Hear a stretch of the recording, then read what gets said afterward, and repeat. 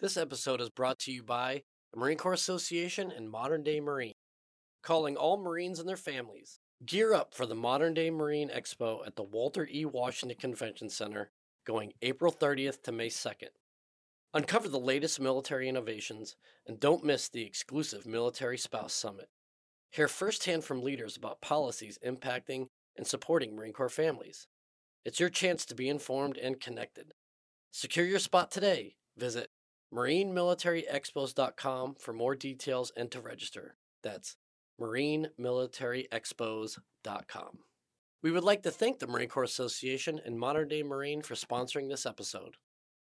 Hey, Scuttlebutt listeners, thank you again for joining us. We appreciate your continued support, and thank you for tuning in. I am Vic. I'm here with Nancy. Hi, everyone. And we are welcoming back to the show Captain Riley Tejcek. Hey, guys. How are you?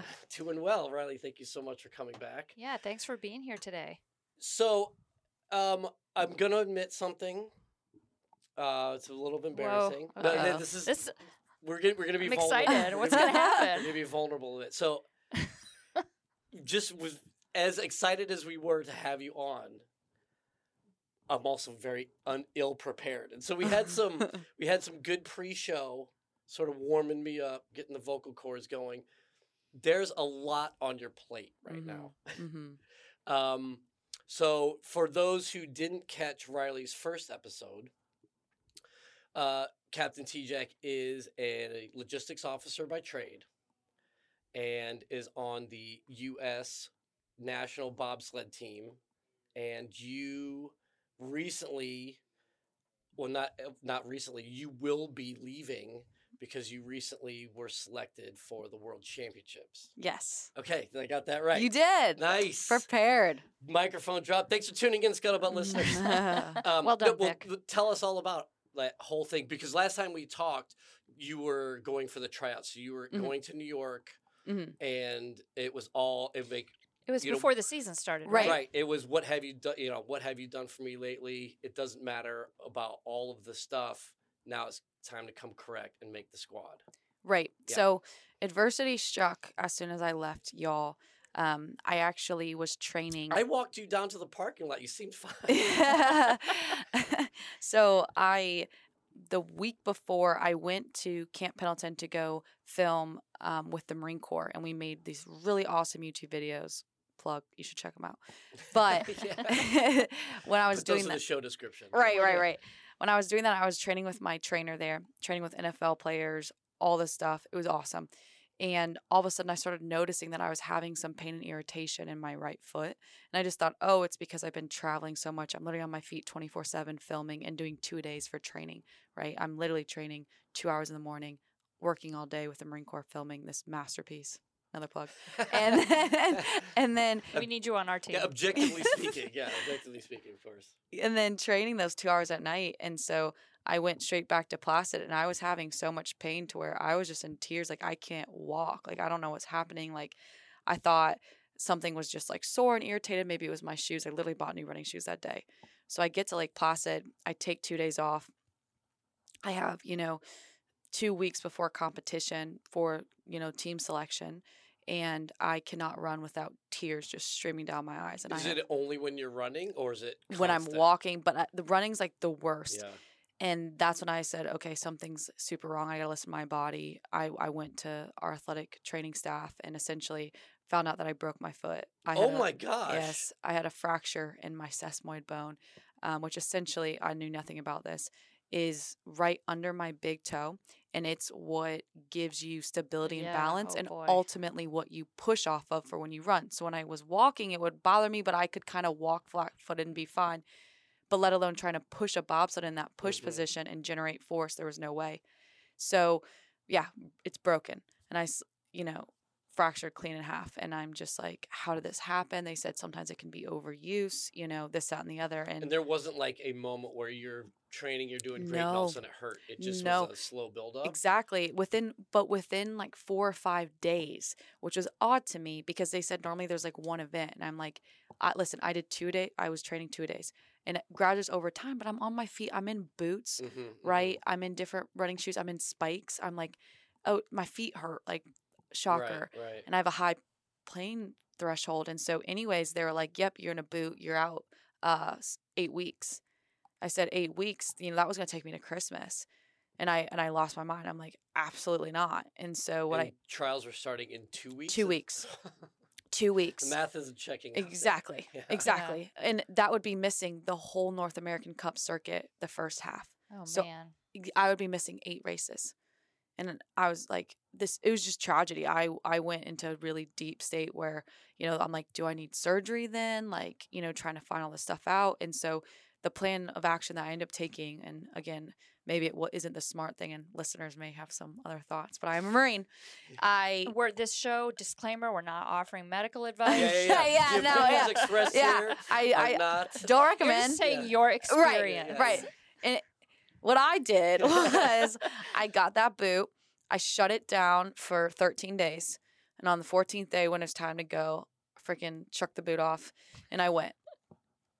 I don't recommend. I tried to take, I'm not getting in trouble. Took way too many Advils to try to figure it out, and it did not work very well. I ended up doing okay.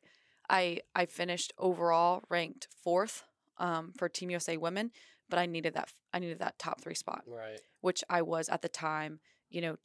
People just assumed that I would kind of walk into there, and when you can't push at the top, we could barely walk. Right, actually walk. Right, and I was suffering. So wait a minute, let me get this straight. So with a broken foot, you still placed 4th. Correct. 4th overall. So I actually won 2 bronze medals with my teammate. So I got 3rd twice, but on average, 4th, because this was the first North American Cup race, which also simultaneously was our team trials. They couldn't do like a cortisone shot or anything like that? Not in that location. No. It's so small. Jeez. And so I'm like, well, I got to keep going. I got to keep fighting. I got to stay in the fight. And so it essentially became like, what can we do to manage the pain and then push it off until after season to try to figure out potentially surgery and recovery. And, I'm talking with my staff, medical staff, and like, Riley, like it's not going to get better. It's only going to get worse. Like, I mean, the damage is already done at this point, right? Like I can't do anything to make it worse, but like, it's not going to heal. And so I was like, well, figured out what I figured out. So I continued on, pushed through the season, had some really high highs, between now and then. I've actually, I believe, 7 podium finishes, which is incredible, on the North American Cup circuit and Europa Cup circuit when I went to Europe. And up until last week, wasn't sure whether or not I did enough to make that World Championships team, which is top 25 in the world and top 3 on USA. And I got the call that last week I ended up doing it. So I will be on a flight to Germany in 48 hours, which is why I had to come in and let you guys know firsthand. Congratulations. That's awesome. We'll insert the applause. Yeah. Yes, please. Please. Thank you. Sure. So what does that mean then? Like, how are you feeling now? Like, is it, like you said you were managing, I take it you actually didn't get treatment. So I will give you the Marine and bobsled answer and just shake my head with like this look in my eyes and be like, I'm fine. I'm good to go. Send me. Let's do this. It's not as bad. I can tell you that for sure, right? Like, are there any inserts or anything to help mitigate? Yeah. And then every time when I'm with my bobsled team, I work and getting medical staff and doing what I can. It's definitely not where it should be, but this is kind of my norm now. Understanding that and realizing that. Do not recommend running the CFT with broken foot. I did do that too. That sucked. But there's a lot that you have going on that I probably wouldn't recommend to be doing. But here you are. We're here for it. Yeah, totally. Oh my gosh. Well, I mean, that is that's a great story of perseverance, but I'm sorry that you had to go through that. But God, congratulations. Thank you. And so to be on the one of the top 3, does that mean you're like one of 6 athletes then? Are they all like how's the team 3 structured? Pilots. So there's 3 USA, like we call them sleds. Yeah. So like there's me and 2 other people Yeah. that are driving it. So those are the people that I'm in direct competition with. Okay. And then we have a pool of brakemen. So we will have 3 women's pilots will be competing next weekend. And there's a pool of 5 brakemen or push athletes that will fill in with 2 alternates. And is that like I apologize for my ignorance here, but is that like almost like a bullpen in baseball? Or, Yes. Okay. Yeah. Someone gets injured, someone gets hurt. Hey, step up, ready to go. Lead the left Yeah, hand, because bobsled, people Somebody crash. breaks their foot. Don't say that. Yeah. I still have one good one. That's right. Yeah, it's the toe. It's not the Yeah. Oh, entire right. foot. It's So just- let's, Well, yeah, it's just right. Yeah, it's the yeah. Yeah, It's fine. well, man, that's unbelievable. And so you're off to Germany, Mhm. and you'll be competing for how long? It's just 1 week long for Okay. World Championships, and then I have competitions the remainder of the month in March in Lake Placid. And then how many events will you be doing in Germany? So it's technically one competition, but it's 2 days of races. So it's Okay. very similar to the setup of the Olympics for World Championships. This is the only time where it's 4 total heats. So normal races are only 2 heats put together. Okay. This is 2 days of 2 heats combined 4 put together for this one race. But technically it's 2 days of racing. Okay. And is it set up like tournament style, like a bracket, or it's you against the clock? Yep, more than it's you anything? against the clock. Okay. Yep. So the time you want to have the best time, which means you have Yeah. the least amount of time to take So down. you got 4 runs, Mm-hmm. fastest time. Takes it that'll all. be your Winner takes official- all. yeah. Mm-hmm. Oh, okay. Okay, so let me change directions a little bit. With all this adversity and all these things you didn't plan for, Mhm. what did you learn about yourself through all of this? Oof. I've learned a lot about myself, and I think the biggest thing that I've realized and learned is that we have limitations as people, and that's something I haven't really been used to, and that there are things that are more important than sport, which has been really hard to You know we're admit. live, right? I do, and We're my coaches recording. and everything you could hear it. But it really put it in perspective when I was, at that time in October, and I'm like, my whole season's done. I was like, that's it.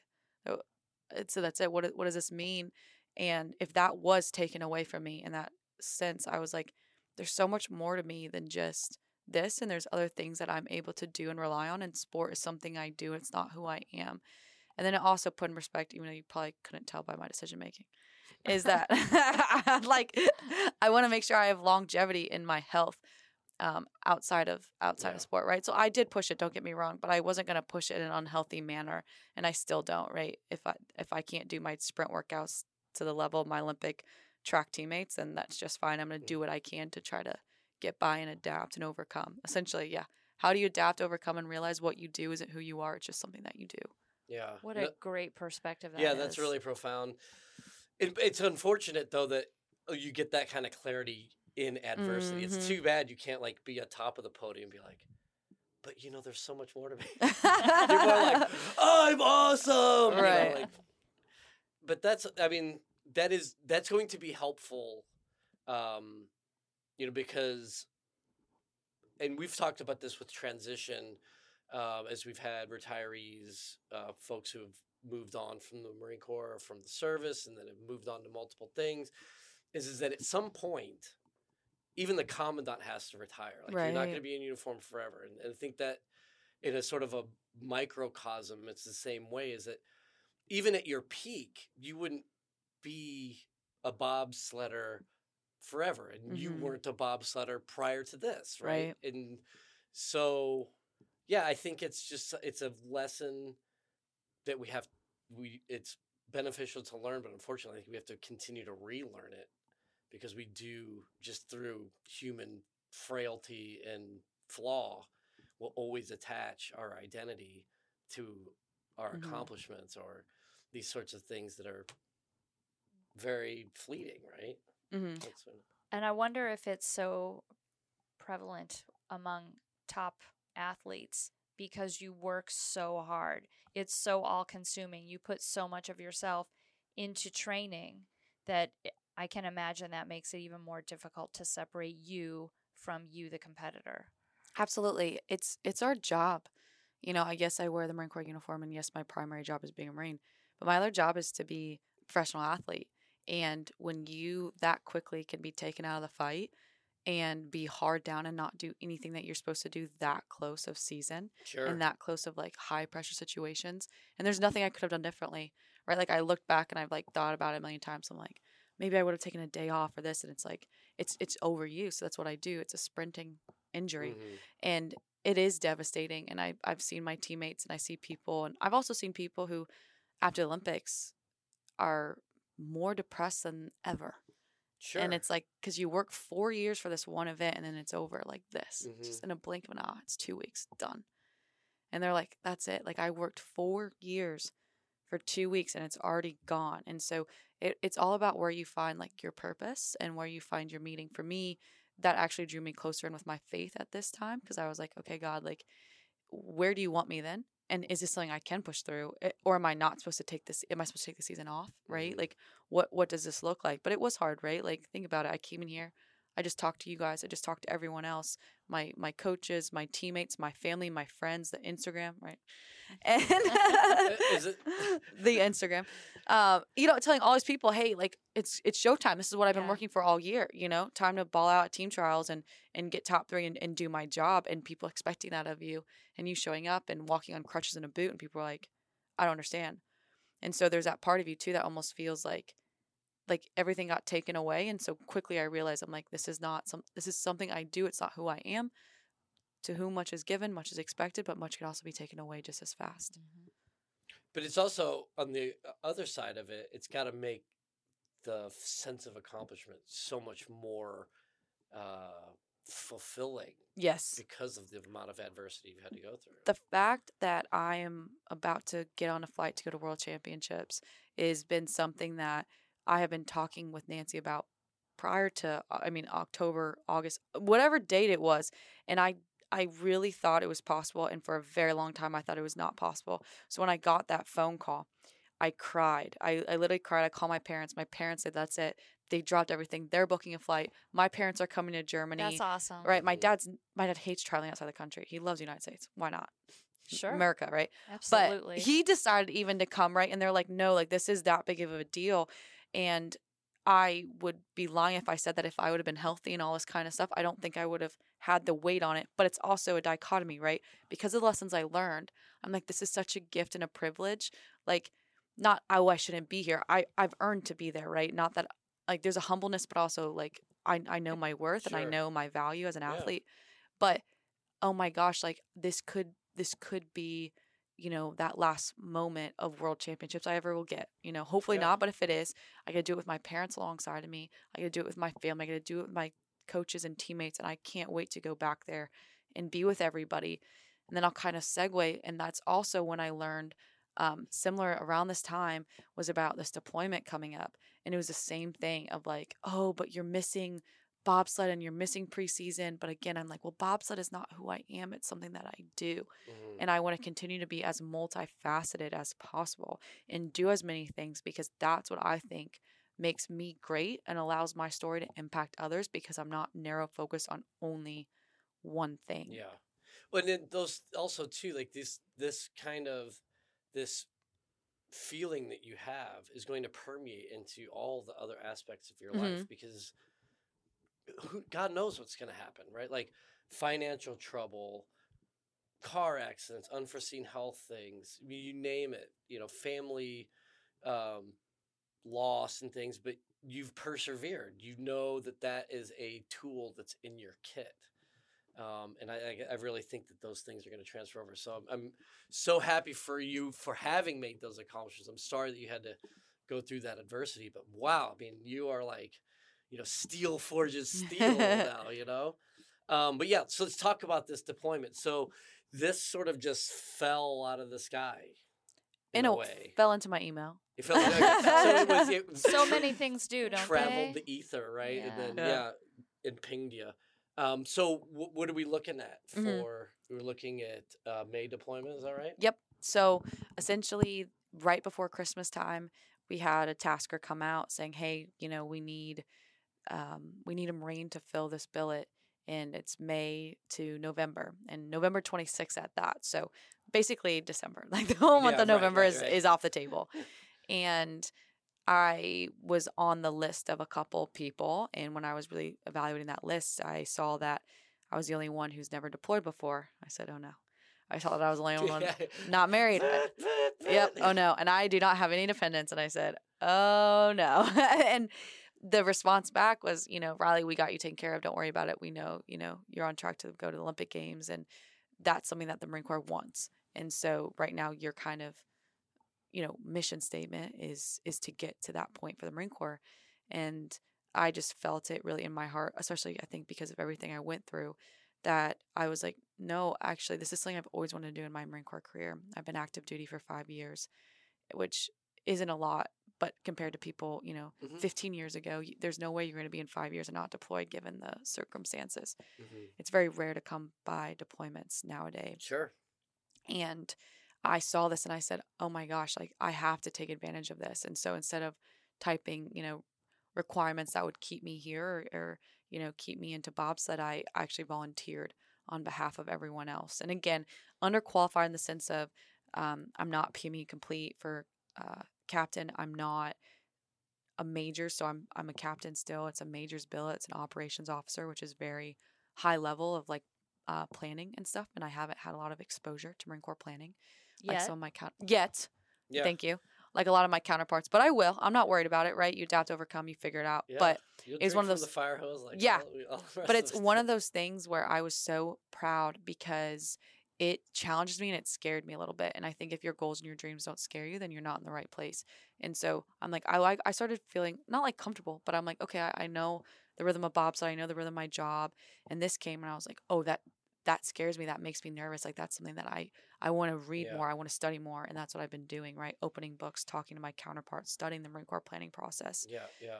To make sure that I was ready. So again, that's something that, I'll be missing bobsled training. Yes, I'll be missing the first competitions in early November, but my plan is to come back, attack just again with bobsled as someone that just, was serving my purpose and doing my job first as a Marine. Yeah, absolutely. And there's one thing about deployments is it's a lot of, was it Emerson or Hawthorne that said that war is long periods of boredom broken up by short periods of terror. I'm butchering it. Yeah, sure. I don't remember who said that, but I know what you're talking about. Sorry. Yeah. But so there is going to be that thing. So don't think that just because your wheels up, that these other things you can't prep. So like you're talking about PME complete. I mean, with the way the Marine Corps has really leaned into distance learning, you can there'll be plenty of time for you to get up to speed on at least your non-res PME stuff you can do. And then as far as training, like I've never seen so many swole motor scooters on a deployment because there's gyms and there's time to work out in them. And there's like tons of like 7-ton and MRAP tires that you can just throw around. Yeah. And I've actually said this in the past 4 years because of bobsled the Marine Corps. I've literally calculated it, 4 years. I have not been in the same location without leaving the state. And I have not been in one. Okay, I'm messing this up. I have not left the location. The longest place I've been in one time is 3 months. So I have yet to be in one location for longer than 3 months in the past 4 years. Wow. And I looked at that and I said, that is insane because of picking up moving with the Marine Corps, going to different schools, going TAD, bobsled specifically, then PCS here. I moved here since July and I've lived in my house less than 90 days. So actually the fact that I can go to Iraq and be somewhere for 6 months, I'm so thrilled. You're ready to get a break, I'm so thrilled. I'm like, wait a minute. So exactly, like I can be at one place, focus on myself, not running around and doing all this stuff, I think will be such a fresh perspective, such a fresh mindset shift where I can be all in at one place, but also still do some of the things that I love. Now, obviously, do I wish that I was here and I could do all these speaking engagements and go help with recruiting the Marine Corps and compete and be here and there, but I'm actually looking forward to my life slowing down a little bit, even though I will be in Iraq. You're a Marine. Like, it's a deployment. Like, right. Of course this is awesome. I mean, it's what we want to do. This is what we do. Yep. Right? Like, this is what we do. So, there's obviously a ton of anxiety, but fucking A, man, this is what you signed up I'm for, like, right? I'm walking into Iraq with a smile on my face. Yeah, this would be the shit. Yeah, you're gonna enjoy it. So, but because those orders just came down the pike, still some ambiguity about who you're going to be with, actually that location, some of your billet stuff. Mm-hmm. But yeah, operations officer, I mean, you are the point, you're not, maybe not the pointy tip of the spear, but you're the one that coordinates all of those pointy, sharp tips. And so, yeah, it's going to be a lot of fun. It's going to be busy, but I'm looking forward to that for you. That's going to be fun. Yeah, I'm up for the challenge for sure. Yeah. It's something that I think I will have plenty of stories. I think I'm going to learn some things the hard way and hopefully learn things quite quickly as well and be as prepared as I can for these last not even 90 days. So then how does that work as far as having to coordinate with Team USA? Mm-hmm. So the second this was even a possibility, right after Christmas, I called my coaches and I called the federation and I said, hey, there's a possibility that I might be going and deploying. And they're like, all right, that's good to know. Like, let us know once you know more. And I got the call in Europe while I was competing in Switzerland. Oh, wow. The day after my birthday, I'm sitting eating dinner, a team dinner. And my phone rings. It's my boss. And anytime we're not supposed to have phones. I'm like, no, this is my boss. I answer the phone. Yeah, always got you, sir. But and yeah, he got the phone call. He's like, yep, you got it. They gave you the billet. You're going. And I immediately, my coaches, again, super excited, but also like, I feel like one side of my face was like smiling. The other side of my face was like terror. Like, wait. What do you mean? Like, I'm in Europe. What am I supposed to do right now? Like, what do I do with my hands? Like, I'm like, I'm supposed to be bobsledding, but now I got to get ready. Like, let's go.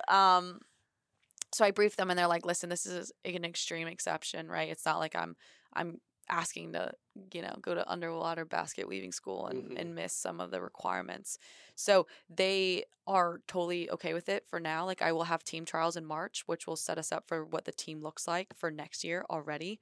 I'll miss the trainings. I'll miss like push championships and some of our inter squad USA events and most likely the first or maybe second race of the season. But they know that I'm still in good standings with them and I'll be able, again, as long as I'm healthy and there's no issues, be able to come back and go right back into competition mode. So, and it's the next season is the season before the games. So very important, critical season, but I put myself in a really good position because of the things I was able to accomplish this season. Yeah. So what about your teammates? How did they respond? Yeah, I mean, how foreign must that seem to them when you say, yeah, I'm going to be deploying? Like, what is that? Do they even understand what that means? I think a lot of them were very fearful initially, especially because when I found out was the same time of the drone strikes. And it was the same time that 2 Navy SEALs were claimed deceased. And all that came about when we really haven't heard anything going on with the Middle East. The same time I'm telling people that, hey, that's where I'm going. And so like ships off the coast of Yemen are like shooting rockets out of the sky on the daily. Right. And so people are like, what does that mean? And so very similar to anyone that's not in the military, your initial reaction is like fear. And your initial reaction is what you heard of that was going on in the Middle East in the 2000s. Right. The IEDs, the people not making it back, all that kind of stuff. So I think it's foreign in the sense of like, whoa, wait, but we got to get ready. Like, what does this mean for us? Some of, the brakeman athletes, well, when are you coming back? Or do we count you out? Are you in? And then ultimately though, have nothing but positive from my teammates or some of my best friends that are like, Riley, like, we know how bad you want this. Like, we'll be here. What can we do in the meantime? Like, how can we make this deployment easier on you? How can we make your transition back to bobsled easy? Like, we'll help you with your equipment. We'll do, this, that, and a third. So I've been overwhelmed with the support. I haven't really had any negative pushback. Honestly, I just have some people that question my decision of like, well, why would you go? Like anyone can go on quote a deployment, but not anyone can quote be Olympic eligible. And my response back to those people is, first of all, like, I don't expect you to understand my decision. That's why it's mine. And second of all, like, the Marine Corps is my priority. And this is what I wanted to do for the long term. And I've been a Marine longer than I've been doing bobsled. And so when I see an opportunity present itself like this, where I can go and make a difference, I feel God calling me to go there to do just that. And again, bobsled will be what's there when I get back. And it's not they're not mutually exclusive. Like, right. Not only can you do both, you are already doing both. Right. So, I mean, fuck you. What do you mean that question? That's a ridiculous question. Well, what I love is how you, just through your interactions with people, again, who just don't have a lot of exposure to military culture, what a great opportunity for them to learn about military culture in a really positive way through you as an example. And that's my goal, right? Is ultimately put myself in situations that are hard because one, I want to have personal growth, but two, really inspire people to let them see what it means to be a Marine, as a female. What does it mean to be a professional athlete as a female? What does it mean to be a female that's trying to like do things on my own, rewrite stereotypes, get all these things through sharing my experience. And so I can't wait for the knowledge that I can bring back that isn't just something that I hold on to, but that I can share with others and share such a positive light because I love the Marine Corps. Shoot, I'm like, that's why I'm like, you want someone? Like, send me. So, sometimes people try to get out of it. I'm like, I'm game. And I just want other people to see the Marine Corps in the same light that I do. And I want to bring the best of the best into it and be maybe a reason why some people are like, you know what? I could do that. The Marine Corps sounds great. Sign me up. Find a recruiting office near you. Yeah, that's right. Yeah. Hey. And watch your videos, right? Yeah, watch my videos. And read Leatherneck. And that. And read your... Yes. My children's book. Children's book. So this is amazing. At the time of this recording, we haven't released it yet, but it's going to be released. So Major Olalu Ogunyemi, who is the commo for 24th MU, also writes children's books. So we have a very cool theme here of active duty Marines writing books for kids, which is, I know it's obviously trying to inspire children, but it's inspirational for me too that there are Marines in uniform that have this creative pull, but it's not as so self-serving. As a aspiring author myself, it's all about me. Right. I write because it works for me, and I want the accolades that come from writing my own book. What people take away from the stuff that I write, I would appreciate it. But at the end of the day, it's really it's a medium for me, and it's a way of expression that I enjoy. There isn't the same sort of skin in the game as when you're writing for children, right? Not only because of how influential they are, but because of how influential they are, right?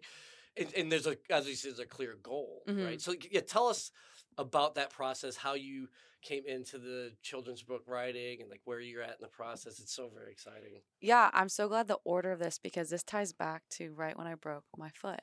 So right when I broke my foot, so fast forward. So you were so excited backtrack a little bit more. Your manuscript that fell on your foot. And that's how it broke. Yeah. So right before I did a couple interviews. One was with CBS here on base. I did one with DC News Now, and I was doing a lot of interviews. And a common question that I really had to ask myself was, people were like, well, what's next? Like, in the next 5 years, what's your next big goal? And I'm like, as if I don't have enough already, right? Can I get through these I was like, is going to Olympics not enough for you? Okay. But it really challenged me. And there's two things that really came to mind. I said, one, before I turned 30, I just turned 27. Before I turned 30, I want to write a children's book. That's where I wanted to start. And two, I was like, in the next 10 years, I would love to run for a small office in some capacity for Political the government. Office. Yes. Okay. And again, just to initiate change. And I also love public speaking. Like, I love it. And so when I broke my foot and I was sitting in a boot and I couldn't leave my room, essentially, like they had me like locked down for 2 weeks. I said, what in the world am I going to do? Obviously, I'm sitting on my computer, like calling the Marines and all this stuff, but I'm going crazy on the weekends. And that's when I shifted that focus. I'm like, what? Well, I guess why would I wait until, I said, my goal is to do the book before I'm 30. I am before 30 now. Why not start now? Right. Sure. And so I started like inquiring and asking people, hey, like people are saying, well, how did you do this? What did you do? What does the process look like? And got as much information and data as I could.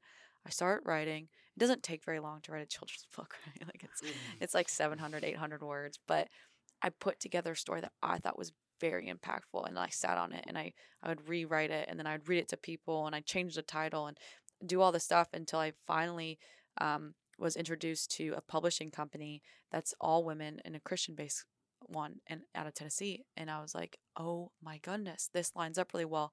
They loved it. They said 2024 was all booked, but they had one spot just in case like a brilliant idea hit the desk and hit their table. And essentially they're like, we want to give you that one spot. We're pretty at max capacity already, but we'll take you on for 2024. And the next thing you know, my manuscript, finished that, got my first, paycheck for that, which was insane. And then I'm waiting for the release. And again, it's not much. You don't get a whole lot of money from children's book, but it's the idea behind it. And what I'm able to do now is I'm able to tell people, and my goal is to read it to a lot of military families because the Marine Corps is a part of it. Being able to read to young children this book where I can interact with them and really ask questions when they're like, wait a minute. So you're telling me you're a female Marine, you're a professional athlete, you're a published author, and you're Miss Military that's very actively involved in community service and in your church. How do you do all of that? Right? And to be like, yeah, and so can you. And you can actually probably do that and then some.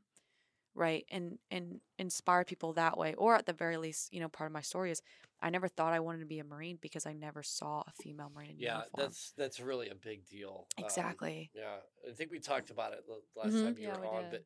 But I mean, just having that, it's when you're in that, where you're in the sort of the cultural landscape where it's taken for granted that people of certain demographics and certain appearances are commonplace. What you see when you look at the uniform is the uniform.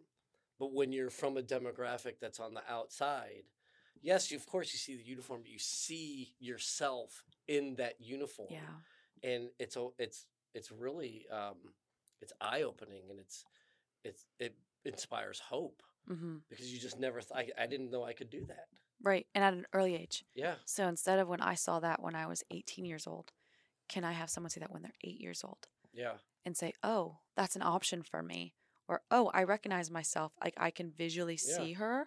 And, oh, I could do that. Like that sounds cool. Yeah. Because for me, again, like I said, I never thought in a million years that's something I would ever have done. And I think maybe if we instill that in younger generation as a military force in general, obviously I'm biased towards the Marine Corps, but we continue to bring in men and women that feel like they can fit this mold, that can be the most successful as the years continue to come by. Or just to not accept the sort of idea that there are limits to what you can do, 100%. regardless where it's service, athletics, science. Slam two atoms together and create a sustainable energy source. Like, yeah, go do it. And I guess. Yeah, that's what I think about. I think about that constantly. But so going back to what you're saying, so like in writing a children's book, obviously the word count is a lot less. So it would seem like on the surface that would make it easier. But I, like I said, being an aspiring author myself, I know that's actually ridiculously difficult. It is. I write in the tens of thousands of words. And I've got all the space to describe, take 3 pages to describe the top of a mountain. When I do that with my sons, I just try to even explain like how to pick up dog poop in the backyard. If I say more than 3 sentences, they've already tuned me out, right? And so you have to be very careful, and every single word matters, and it has to be very deliberate. Like, so what was that process like for you? Not necessarily coming from like a literary background, like how difficult or easy, or what was that like for you? I haven't taken an English class since high school, I think, right? And so, obviously I was a political science major, history major. I read a lot, I wrote a lot, but differently. And so what you're saying was something that I struggled with. How can I dumb down words too, by the way, because they were like, they're not going to understand this word. They're not going to. I'm like, but it's beautiful. It sounds nice. Listen to the prose. Right. I can't. To break this word down means I have to use 3 other ones. And they're like, yeah. Then that's what you have to do. And I'm like, what? So it was something that was actually, again, challenging. Something that I was like, well, I feel like this point's conveyed. And it's like, yeah, adults understand what you're saying. Adults love it. But your goal is to have kids understand it, and kids want to pick it up, and kids be able to converse about it and understand. And so how can I be impactful with very minimal words? Like you said, right? How can I give a speech and I have 1 minute to inspire you, and that's it? Yeah. So what I say and the words that I use have to be colorful, but also simple. You have to be able to understand it, but there's a deeper meaning. And so there has to be, some kind of conflict in the story, right? And then perseverance. And how do you depict that to make it realistic without giving too much detail and background and all the things. And then everything that I use in the book is realistic and people in my life too. So it was a lot difficult.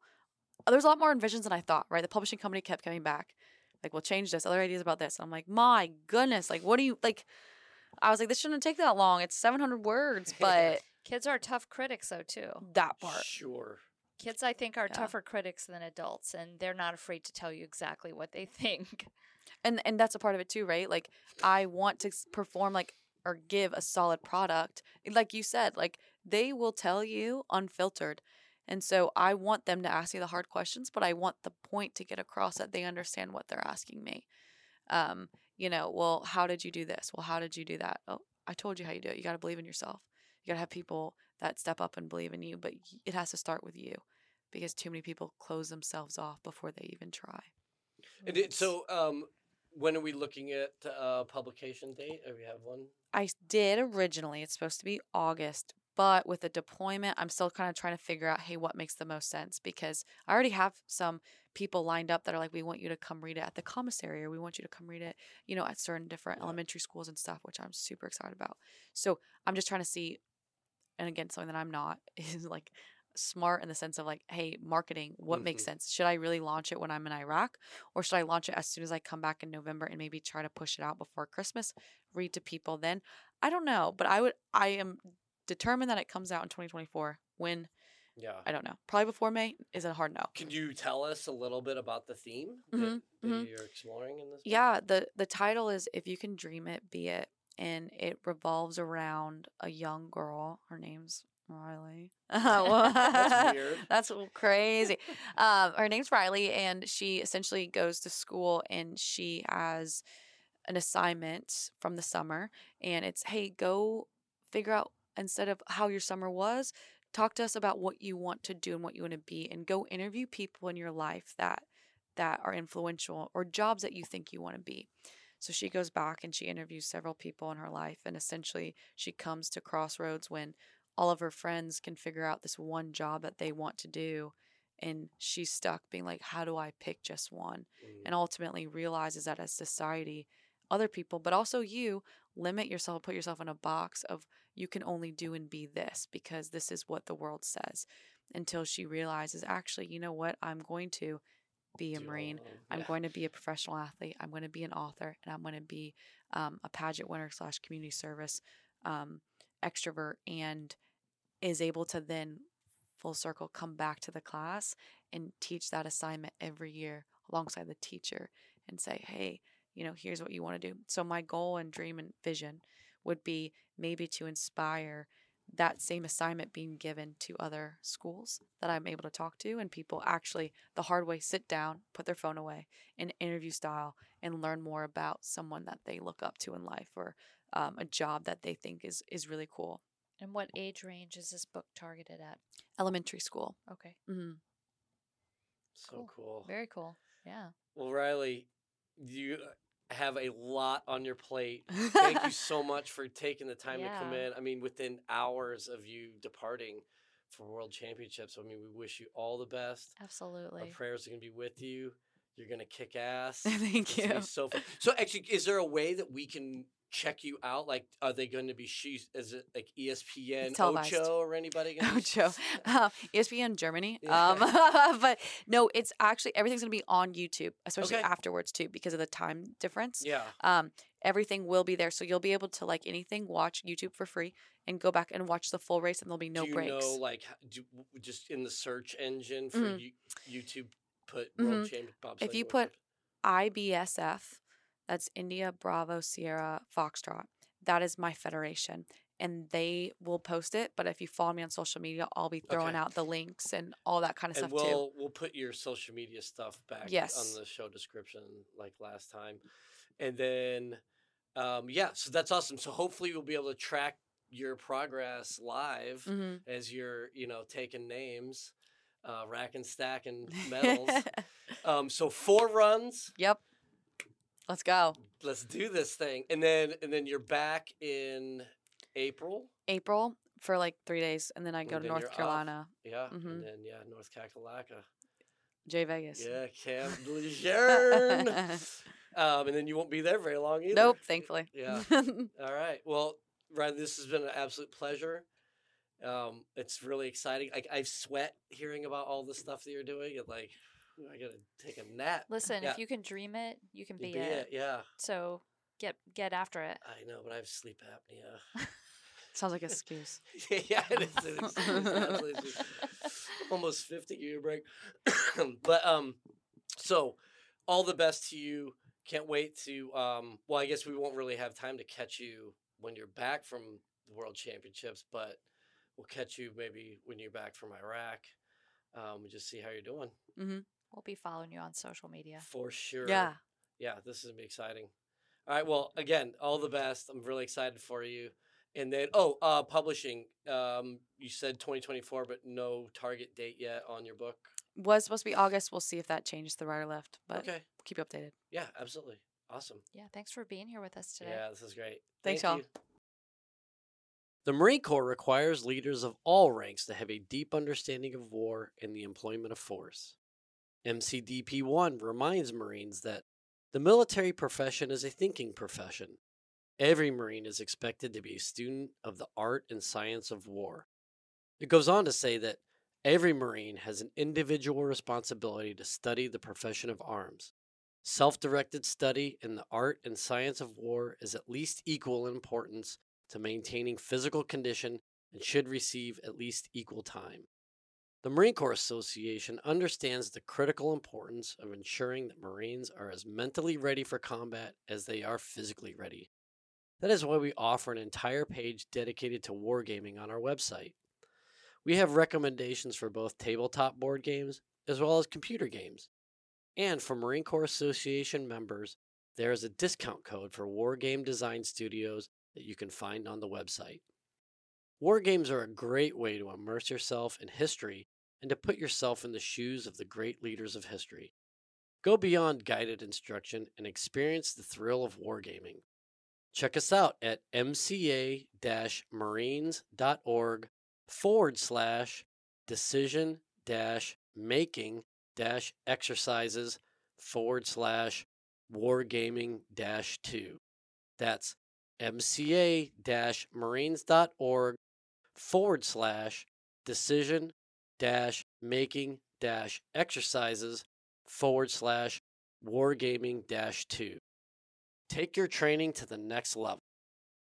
Scuttlebutt is a production of the Marine Corps Association. You have heard the voices or contributions from Major Vic Rubel, USMC retired, Nancy Lichman and or William Truding, and Captain Riley Tejcek, USMC. Ty Frazier is the editor, sound engineer, and technical producer. The Marine Corps Association is not an agency of the U.S. government. The opinions expressed in this episode are the personal views of the participants and do not reflect the official position of the United States Marine Corps, the Department of Defense, or the Marine Corps Association.